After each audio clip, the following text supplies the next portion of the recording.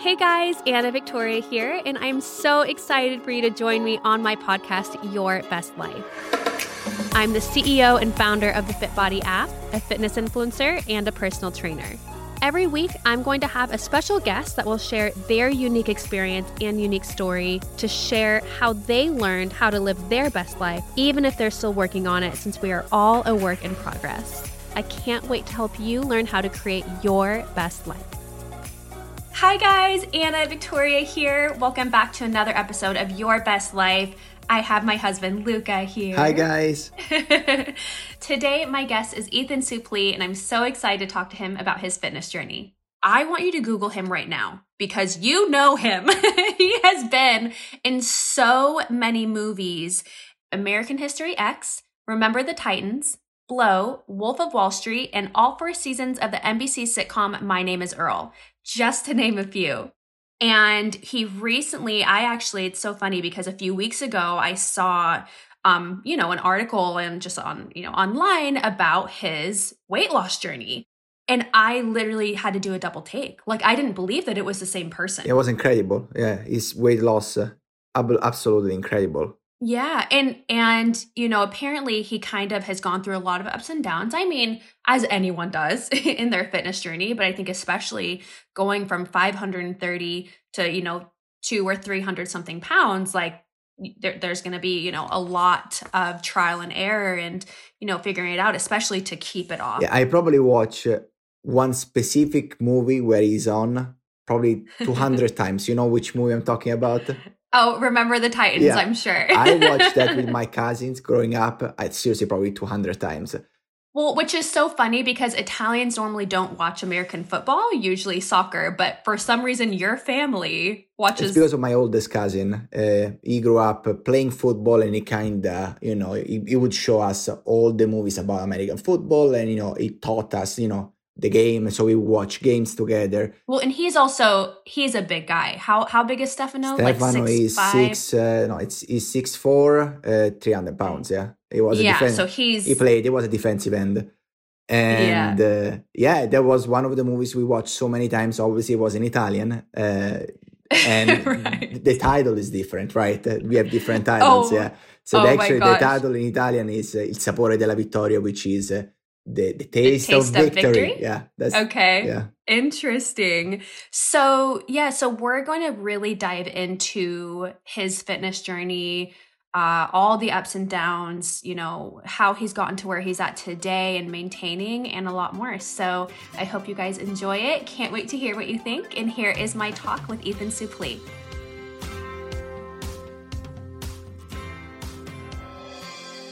Hi, Ethan. How are you?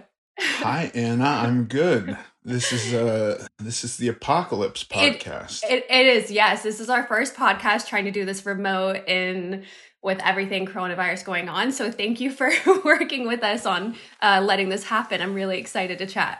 Thanks for having me. Yeah, we have lots of free time now to do these things. Right. Do you want to start by sharing with my audience a bit about yourself? Sure. I'm an actor. I'm a father, I'm a husband, and I guess we probably will talk most about weight loss and stuff like that. I was a heavy kid.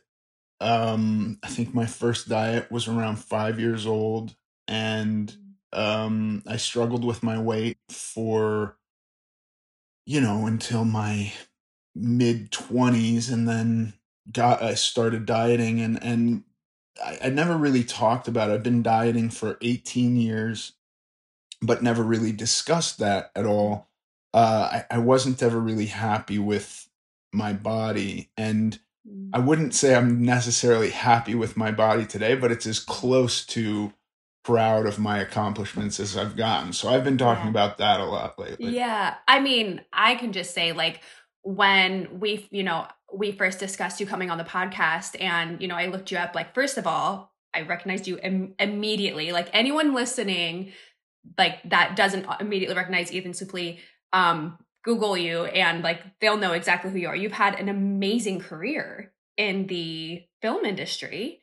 And I feel like a lot of that, and you can correct me if I'm wrong, but your roles were largely based on being a bigger guy. Would you say that's correct? Oh yeah. Yeah. It is. I did try to move away from roles that would have that aspect of me as like the brunt of a joke. I wasn't interested in playing. I mean, the roles were all about me being a bigger guy, but I didn't want to do a bunch of like fat guy jokes. Right.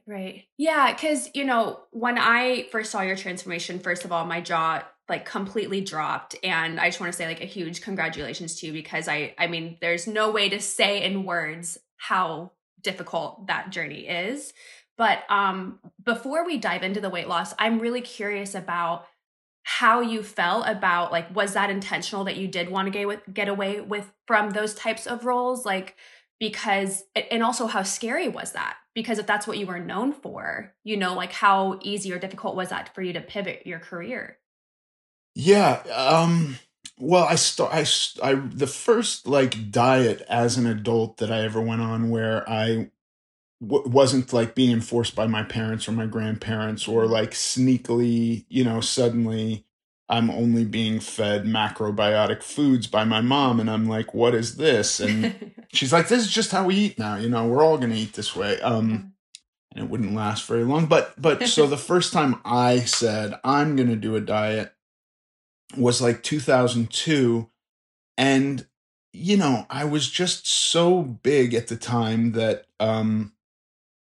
there wasn't, I wasn't even thinking about becoming the size I am now or even being smaller than I am now. I was just thinking like it's just like life had become a real burden. Getting on airplanes was a burden, and tying my shoes was a burden, and I just didn't want to be so burdened by life. So the idea was more just get healthier and have a better life. I wasn't even really thinking about work at that point. Okay.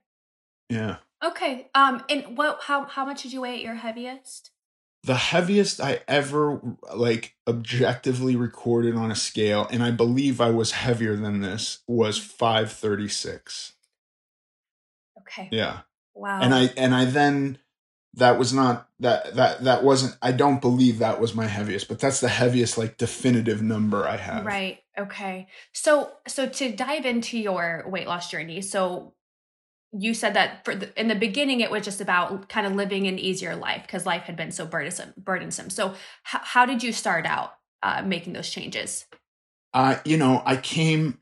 Here's another thing. I'm a sober person, and I was definitely not always a sober person, and I have just some feelings about it that are like, if somebody comes to me and says they have a friend or a kid or somebody who is struggling with drugs and alcohol, will you please talk to them? I'm totally willing to do that. However, I preface anything like that by saying I don't believe people generally make big sweeping changes to their lives unless it's on their own determinism, unless the idea is born from within them. Now, that doesn't mean they can't be inspired by outside things. Yeah. I kind of came to this moment. I was in Romania doing a movie called Cold Mountain, and I'd had a weird experience flying over there. And, it's like 30 hours of travel. You go to Frankfurt and then take multiple planes to get to the sticks of Romania. And I was miserable. And I kind of and I had this girlfriend who never brought up weight to me. And it's this really bizarre thing that I can remember thinking, if I say something to her, if I say to her that I want to lose weight, that means she'll be aware that I'm as big as I am, as though she couldn't have been. You know what I mean? Like, if we talk about this thing, it makes it real. And somehow, and somehow we're living in this fantasy where it's not real, which clearly is not possible because I was gigantic. And so that was kind of my biggest struggle, was just talking to her. But I knew that if I wanted to have a relationship with her, I was going to have to change something.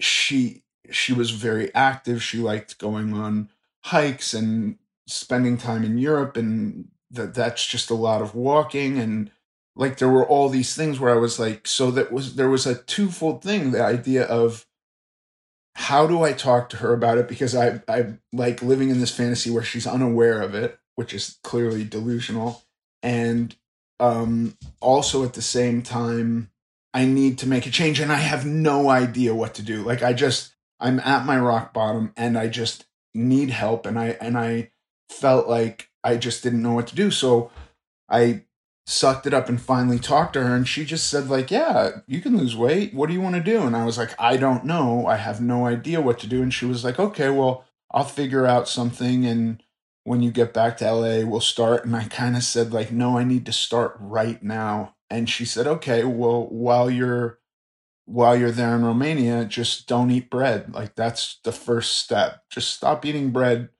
And I did that. And then I got back to LA and I went, and she had found this crazy, wonderful liquid diet, which I wouldn't ever do today. But at 500 pounds, it's kind of like dropping the calories so severely was okay. Yeah, I've actually, heard some like science researchers in the nutrition fitness field talk about liquid diets kind of in extreme cases. And for me, my background in fitness, like, I did not grow up in fitness. I actually kind of really disliked the fitness industry. I thought it was all about vanity and that's all that people cared about. I had health problems of my own that were mainly like GI and digestive related. And because I grew up eating junk food my entire life. And so go figure, you would think it's still so crazy to me that I just never put two and two together until, I started having those health problems. But, so I've always really preached about balance. Like I didn't want to go from one extreme to the other, to where I was like only eating healthy and clean and not ever allowing myself to indulge.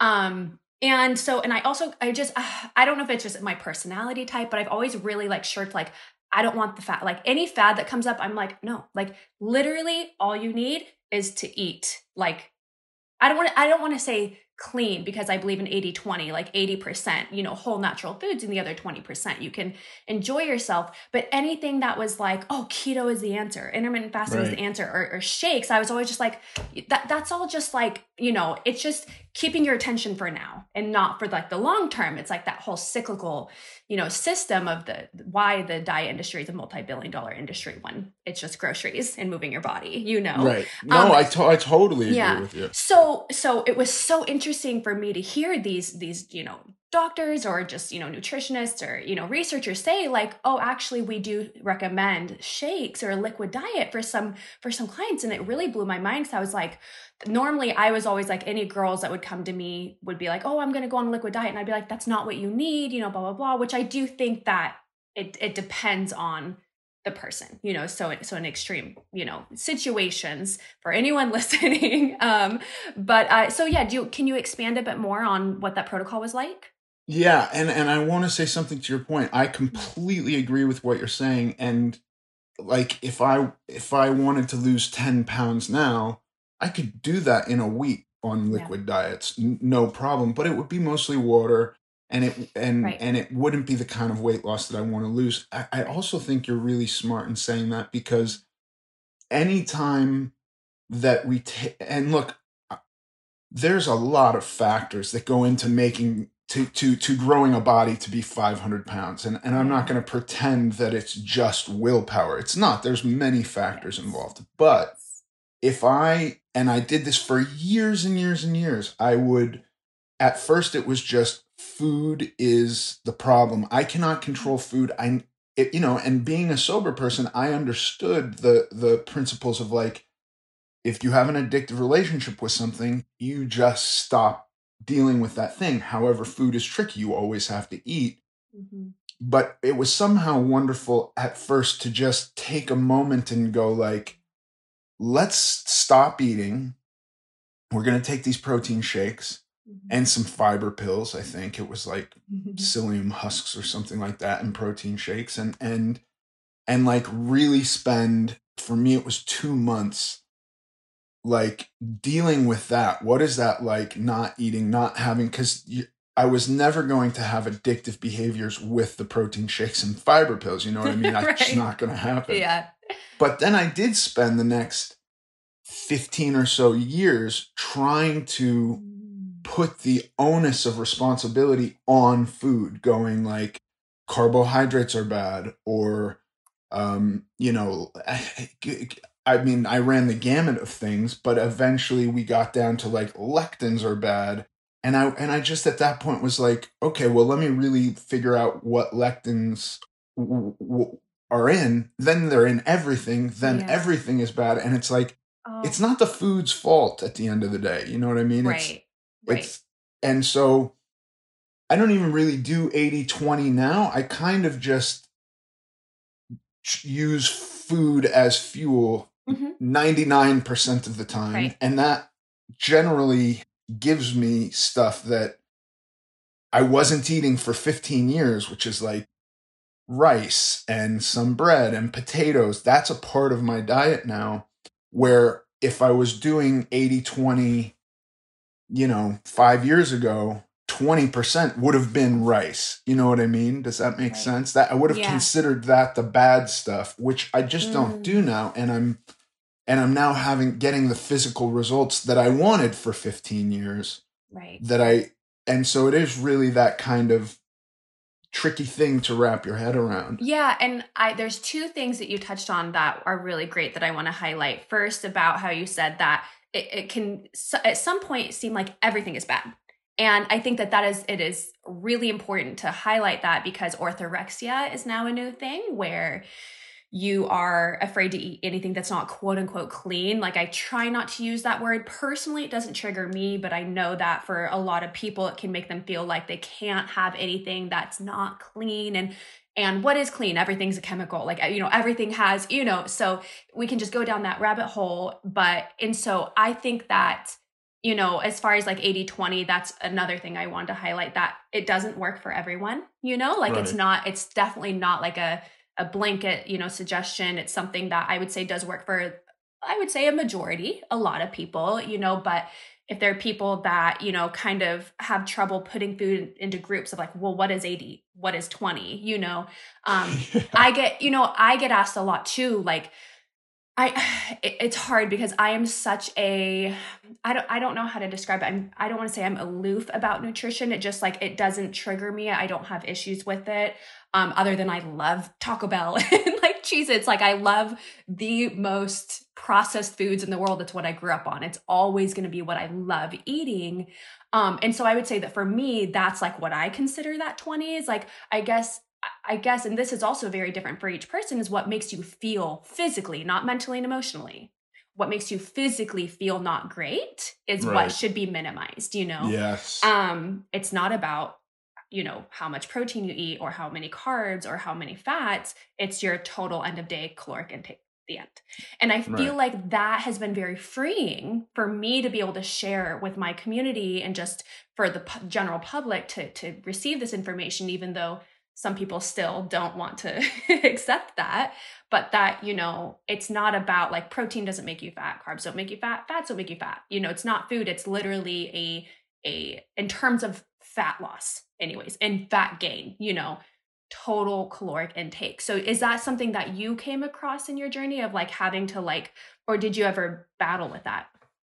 I never, for 15, 16 years, I never thought about calories. I like numbers too. And so I would occasionally go, how many calories am I getting with these protein shakes? And I would crunch the numbers and I would go like, oh my God, I'm only eating 600 calories a day. This is wild. And I feel okay, you know?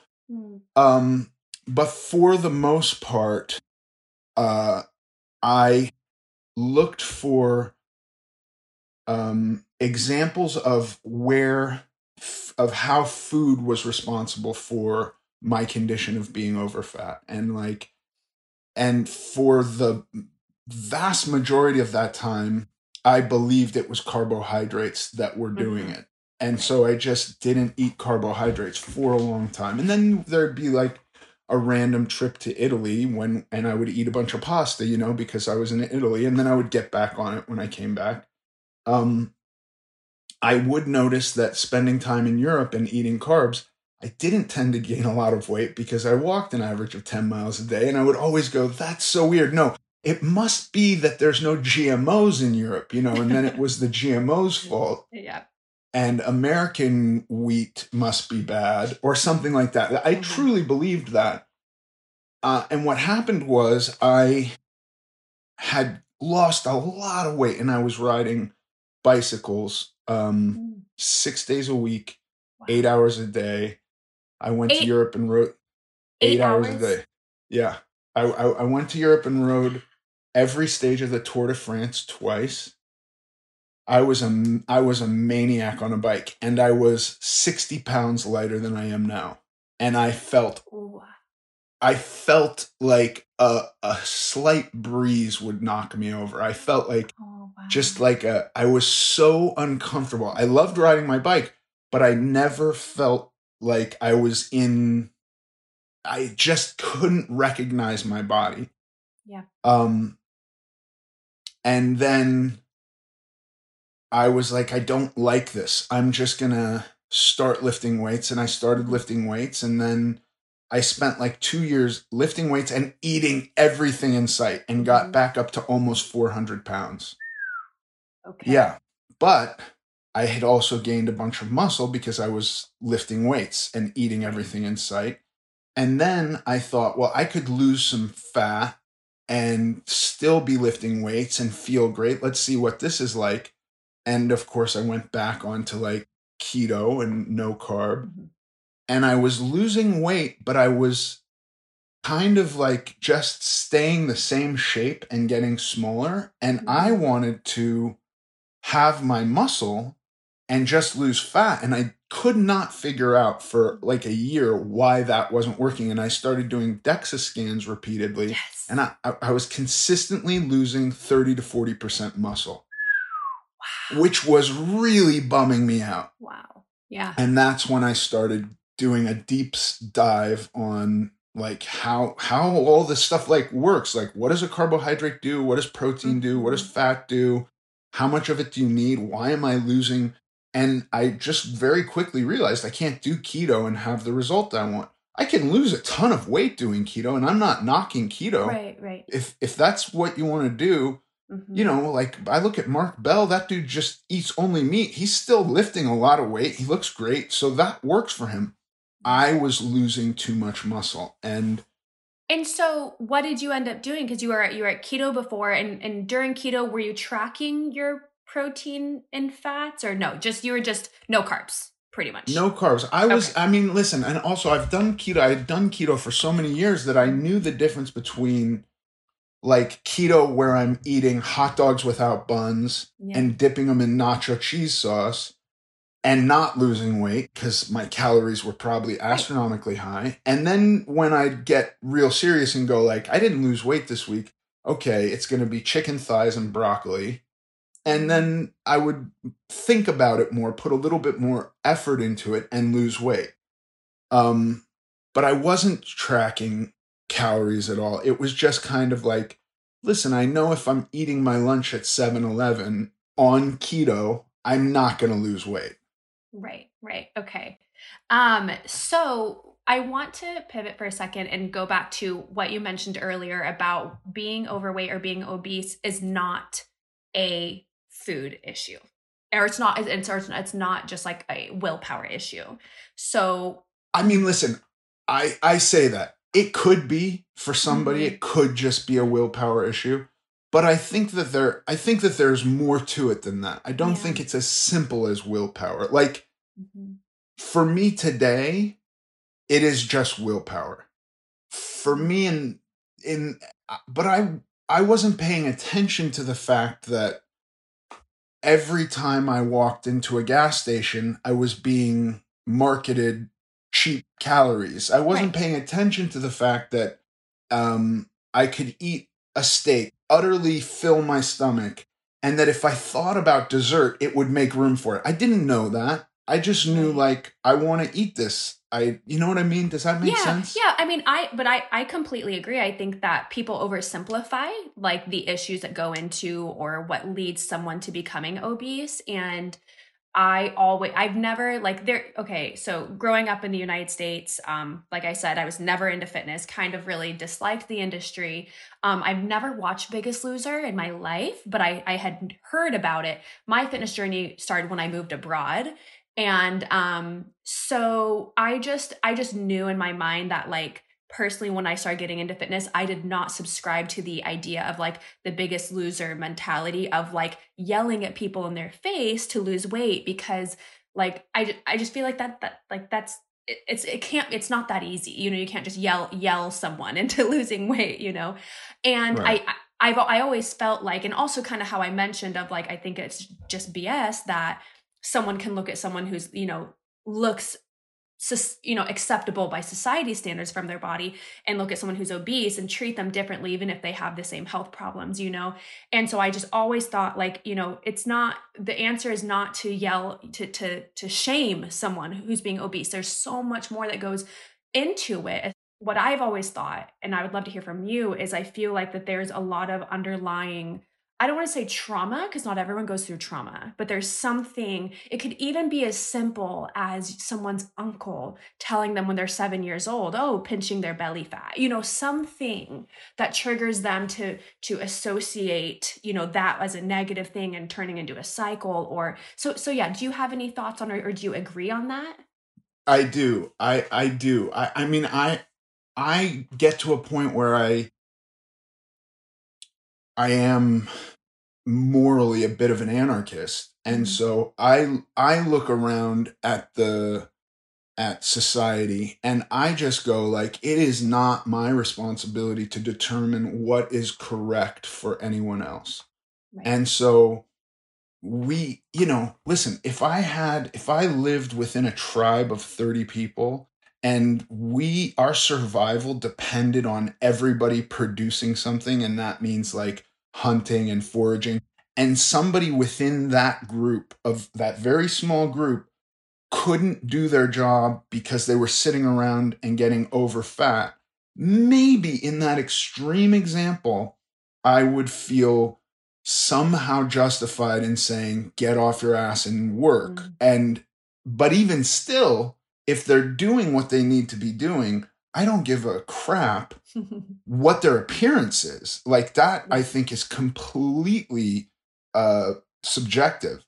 And so when we have this day and age where you can make millions of dollars a year playing video games, what does that person have to be thin for? Or whatever the term thin means. Like, I think it's utterly irrelevant. That said, when I was 5, I went to visit my grandparents in Vermont, and my grandfather, my favorite food was lasagna, and he would bake this lasagna, and I showed up and they were like shocked, and they looked at me and they were like, oh my God, he's so fat, we're going to restrict food from him. And honestly, if you looked at pictures of me at 5, you would just see like a normal looking 5-year-old kid who maybe had a couple pounds of excess weight on his cheeks, but like I was not obese at 5. I wasn't like pre-diabetic or any of these types of things. And so they restricted my food, and it definitely was part of creating a habit of sneaking food for me. So I then felt guilty for eating in front of people and would do most of my eating secretively. And that, I think, that habit, that I don't think they were even aware of stoking in me, I then took all the way into alcohol and drugs. And like, it was a big part of my life, this secretiveness with things that I felt were maybe morally unacceptable, like overeating, quote unquote overeating, which I think honestly at 5, I wasn't really overeating. So yeah, I think that's a huge part of it.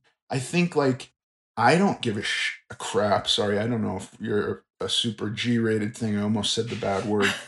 I don't really care how anybody looks, how thin anybody is. I don't think it's my job to to indicate that. I don't think that I should be an example of the way anybody should look. That's not my intention. But I do know that for years and years and years, I struggled with how I wanted to look. Yeah. And that might have been compounded by society, but I don't really care about that because I can't really do anything about them. I just know I had an urge to have a body that was different than the body I had. And it was very hard for me to get it to achieve that goal. And well, I'm not saying today I've achieved it. But now we're talking about 5 pounds of fat that I'm, right. You know what I mean? Like it's right. Very like a scientific thing of getting there. And like I'm giving myself months to do this, and I'm on a maintenance period right now just to chill my hormones out and like no stress. And then I'll take 6 or 7 weeks to get those 5 pounds. And, which is completely fine. I know exactly how to do it. I've been working towards that goal, but it's my goal. It's not society's goal. I don't right. care what society says. And like the idea of health is also completely subjective. Yeah, this is actually was going to be my next question for you, because there's I feel like a new campaign of like health at every size, and some people take that to one extreme where they say like someone who's 500 pounds can be healthy. And then there's those that are like, wait a minute, no, scientifically, so what's your thoughts on that? I look, I mean, I think this is a touchy subject. Yeah. I think that they're trying to make an argument that somebody at 500 pounds is urging towards health. I don't think that's being totally honest. Mm-hmm. However, I don't think it's any of my business how healthy that person is. I think people should be allowed to smoke cigarettes if they want to smoke cigarettes. I don't want to smoke cigarettes. I have children. I want to err personally on the side of being as healthy as I possibly can. And being that size is not doing that. But I would never say that anybody else should do that. So right. I think it's a little bit disingenuous for somebody to say you can be at the utmost of health at 500 pounds. But I also just don't care if somebody's 500 mm-hmm. pounds. That's up to them. Sounds like just a very sense? Live and let live kind of mentality. Yeah. Would you say? Yeah, totally. I love Lizzo.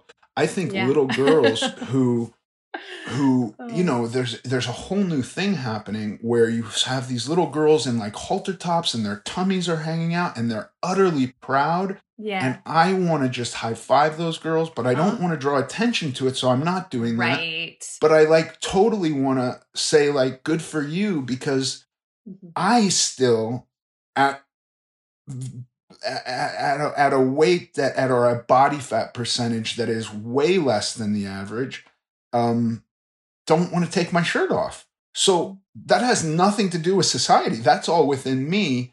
And that's just like 40 plus years of living in my head. Right. Yeah. And so I see these people who are proud of themselves and not feeling shame. And I just want to give them all high fives. Yeah, that doesn't mean that I think that you can be super healthy at 500 pounds. I just don't know that that's true. Right. I completely agree. And for me, like you said, it's not our place to say like what someone needs is if they're healthy, if that's any of our business.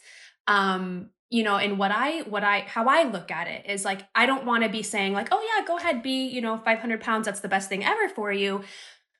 But I think that there is an amount of shame that like society puts on men and women that triggers them to continue on that cycle, where what I love seeing like in the Lizzo case is like removing that shame, allow people to accept themselves for who they are and where they're at. And I think that's the first step to, if they want to make changes, because if someone's making changes, like kind of like you said in the very, very beginning, you have to do it for yourself. And if they're doing it because society is telling them, because they're a horrible, that they're morality is coming into the question of how you look or your weight. I think that's where that cycle needs to be stopped. It's not so much about saying like, hey, yeah, go, become obese and, be 500 pounds. It's more about how I look at it, allowing people to accept themselves and then allowing them their own free will to decide where they want to go on that journey. So, yeah. And I think what you're talking about too is really important, where it's like, if everybody had there's just so much data and so much conflicting data. And it's like, if you give somebody a diet and you say, this is the only diet, or this is the best diet, and they fail at that diet, why should they ever try another diet? Right. I would rather see somebody lay out 10 diets and say, any of these work. The principle behind all of them is that you're going to be eating less calories than you're burning every day. Right. All of the diets are going to adhere to that. But like, who knows? Maybe your body responds better too, and you enjoy macrobiotic foods. Right. Fine. Maybe you work better eating high fat and no carbohydrate. Fine. That's fine. Yeah. But like, once it becomes a moral issue, I kind of go like, I'm out. I don't want anything to do with dictating morals to people. I just don't think that has anything to do with it. Yeah, absolutely. I want to talk about you and like your family now with like these changes that, I'm sure, how old is your oldest daughter? You have 4 daughters, by the way, right? 4 daughters. Yes. My oldest is 23. By the way, we had a mass return because 3 of my kids go to school out of the state. One is in New York, one was at college in Boston, and one was in Oregon. And we kind of went like, everybody come home right now a few weeks ago, Oh my gosh. Yeah. Wow. I had no idea that you had a 23-year-old. Okay. Yeah. So she in particular has seen you go through such a huge journey. Yeah. How has that impacted them, or how has that impacted how you parent and how you treat food around your family? Well, I unfortunately have exhibited basically throughout their entire lives just like not necessarily a sane relationship with food. There would be a number of years where coming up to the holidays, my wife would go like, please just eat normal on Thanksgiving. Like, do we have to do this diet through Thanksgiving? And I would sometimes say yes and sometimes say no. Sometimes I would hold a hard line like, no, lectins are bad. We will not be serving lectins for Thanksgiving, Yeah. So I certainly regret that. But I also am currently feeling the best, and they've also seen me at points where I was like, I could ride every stage of the Tour de France in 3 weeks. Like I was an athlete, like truly an athlete. And a matter of fact, the first time I did that, my oldest daughter, who was, God, I guess she was a young teenager at the time, she came with me, and a van would she would hang out in a little Swiss town and go window shopping. And then a van would drive her to the end of the stage and I would ride up and then we would cheer on and hang out. And, that was fun.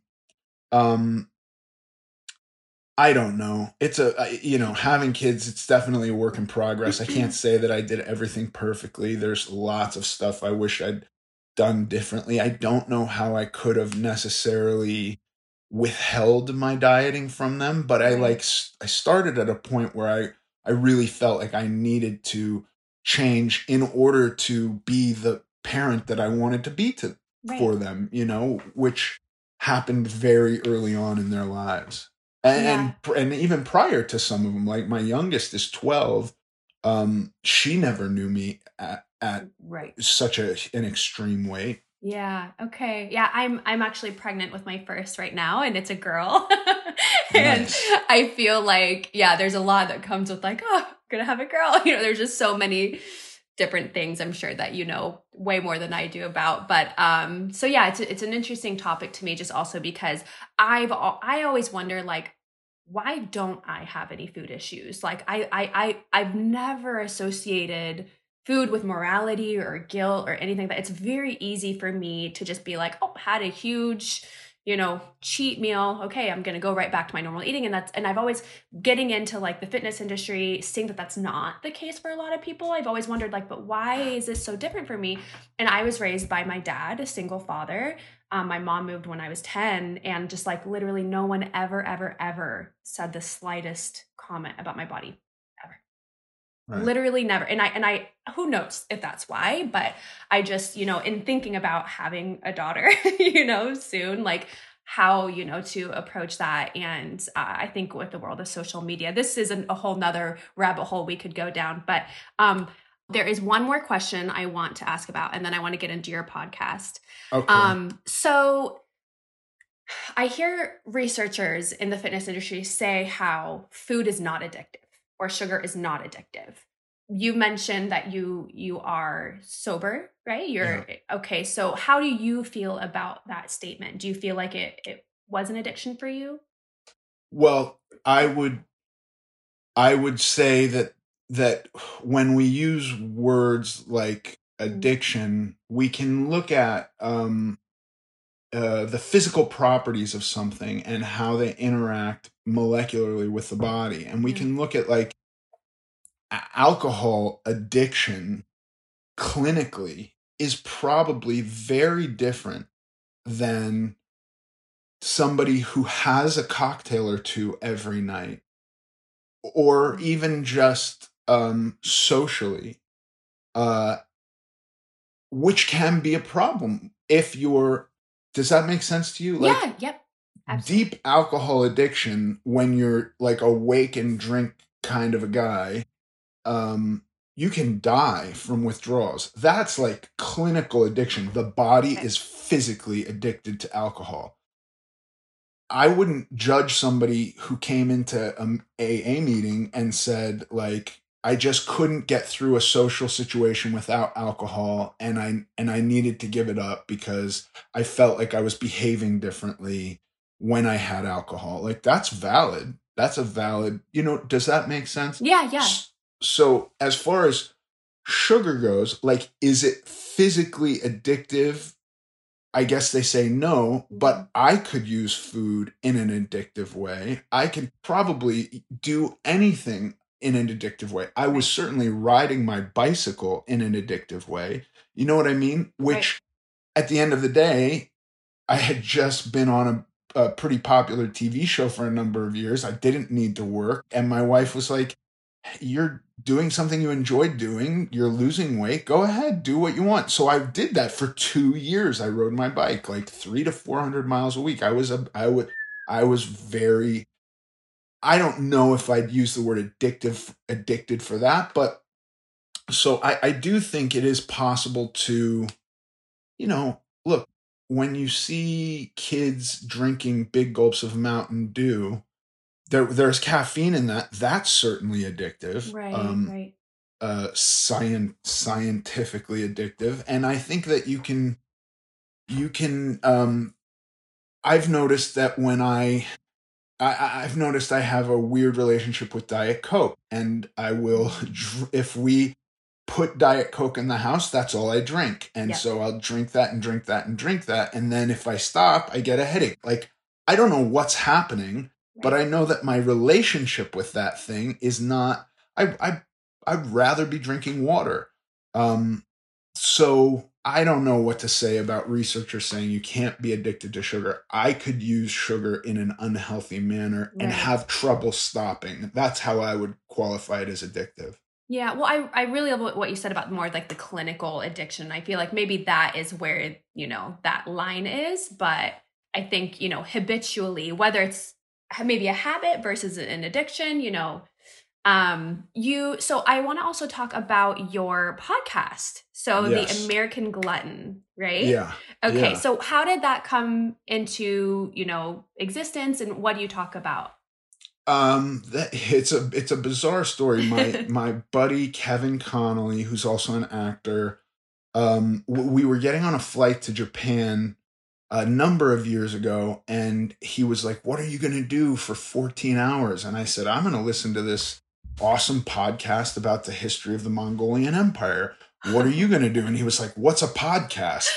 And so I downloaded it for him, and he listened to it start to finish, the whole flight, and he got off and he was like, "What are podcasts? They're amazing." And he loved podcasts so much that he, like, a few years later was like, "I'm going to start a podcast studio. You got to come and do a podcast." Oh my gosh. And I was like, "What the hell would I talk about, Kevin?" And he was like, "You got to talk about philosophy and morality and politics." And I was like, "There's no way I'm talking about any of that stuff. And just, what do you want me to set up to get kicked out of Los Angeles? There's no way. It's just way too dangerous."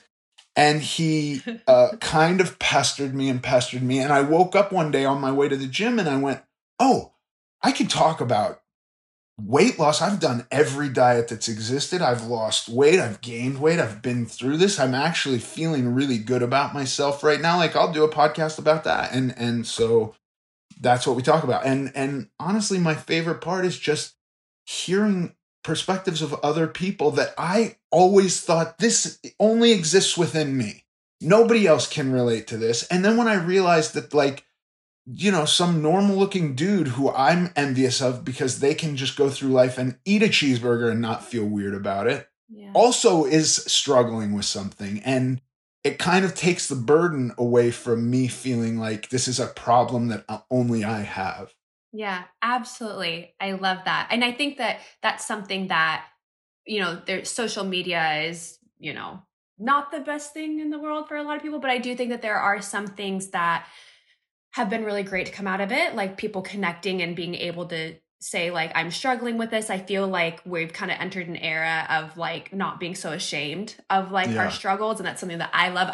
I'm weird. I love talking about struggles, almost to where I'm like, maybe I shouldn't be airing, all of my life struggles so much, but I just think it's great because who cares? We all go through something. And so I think that's amazing. If you, and I think you're very right about that. When I think airing the struggle is beneficial. Like, you can get something out of it by getting it off your chest, and then somebody can get something out of it by hearing it and by going, like, "Look at her. She's got it all together and she's struggling too." Yeah. I just think that, I don't know what it is. I grew up with some people that felt like they needed to have a very picture perfect life on the outside, and I didn't. Like, I'm one of 7 children. I'm number 6. Several of my siblings had gotten a lot of trouble with drugs and the law, and I was just like over here, like, well, that's not me, like, I'm never gonna have that perfect life, and I'm okay with that. My siblings are all amazing now, and we're all doing great, and I'm proud of those struggles of where we've gotten in life. So one of my last questions is, with all of your experience in your fitness journey and weight loss journey, what's some practical advice that you would give someone that is struggling with their own weight?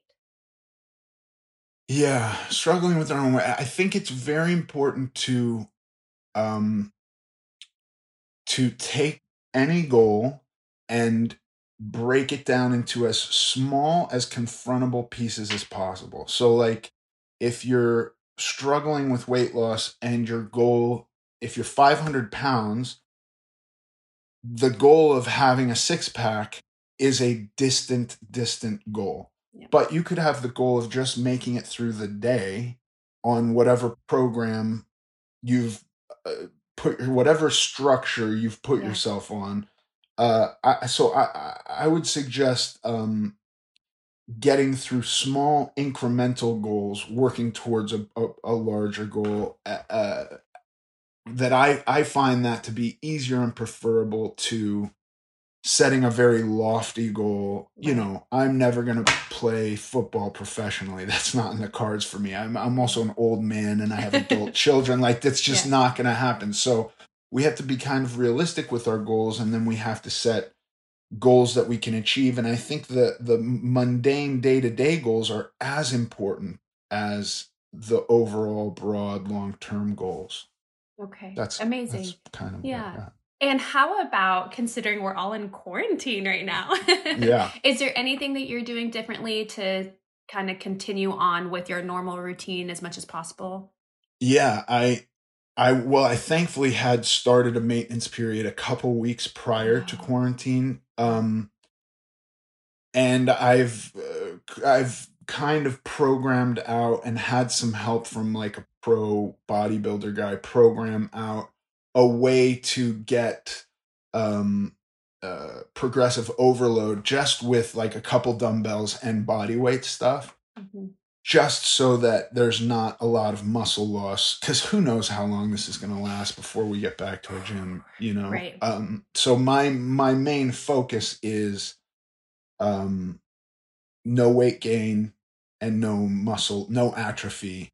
Okay. And so I start my day every day exercising. It's still about an hour long, maybe a little bit more. I do a little bit more cardio now than I was before. And yeah. Okay. Right. Yeah. It's an interesting, it's literally, it's a historic moment, you know, and this is, I feel like something that we're going to be, you know, referring back to, not to equate it to other, you know, really world changing events, but I feel like this is one of them. And in regards to fitness, at least I'm getting a lot of questions of like, well, what do I do about like continuing to lose weight? And personally, I just feel like there's a time and a place, you know, and I mean, this is different for every person, but I think that maintaining is a great piece of advice because also we have to think about being under so much stress right now and how all that cortisol is affecting, you know, just our appetite and just like all these other factors. So anyways, I think that's great advice. So my last question for you.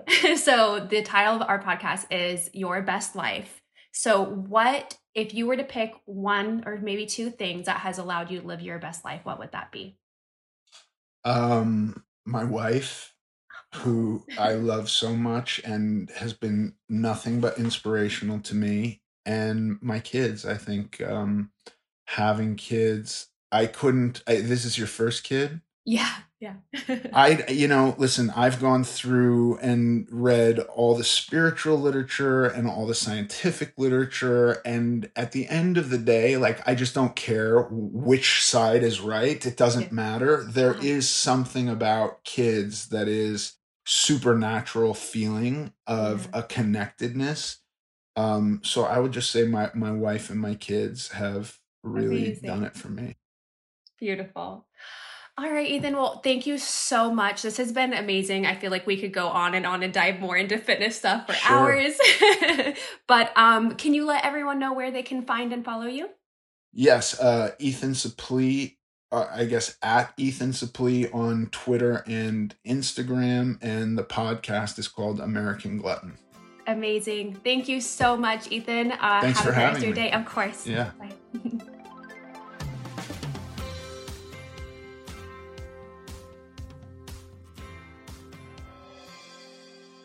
So that was my conversation with Ethan Suplee. And first, I just want to comment, what a great family man. Like, he loves his wife and children. I think that's so beautiful. He's a girl dad.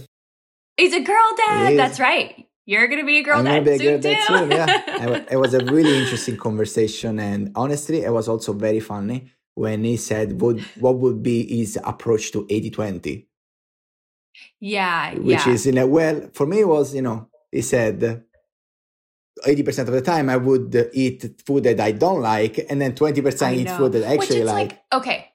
So I love that like analogy, so to speak. But I also I don't want people to think that like, oh, great, I'm going to have to hate what I eat 80% of the time. Like, cause that's not true. Cause and this actually ties to the name of his podcast, American Glutton. Like, in America, we do eat in a gluttonous way. Like, it is literally just eating for indulgence and not for nutrition, or that's at least how I grew up eating.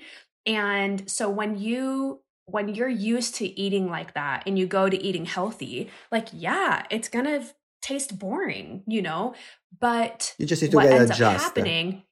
But what ends up happening is that your taste buds kind of need some time to readjust and to not to be in the habit of eating foods that are so high in artificial flavors and, additives and all these things. And once you give your taste buds that time, then eating fruits and veggies actually tastes delicious because you taste them for their real taste instead of needing to mask it with all these artificial flavors. It doesn't need to be boring either. You can get really creative with food.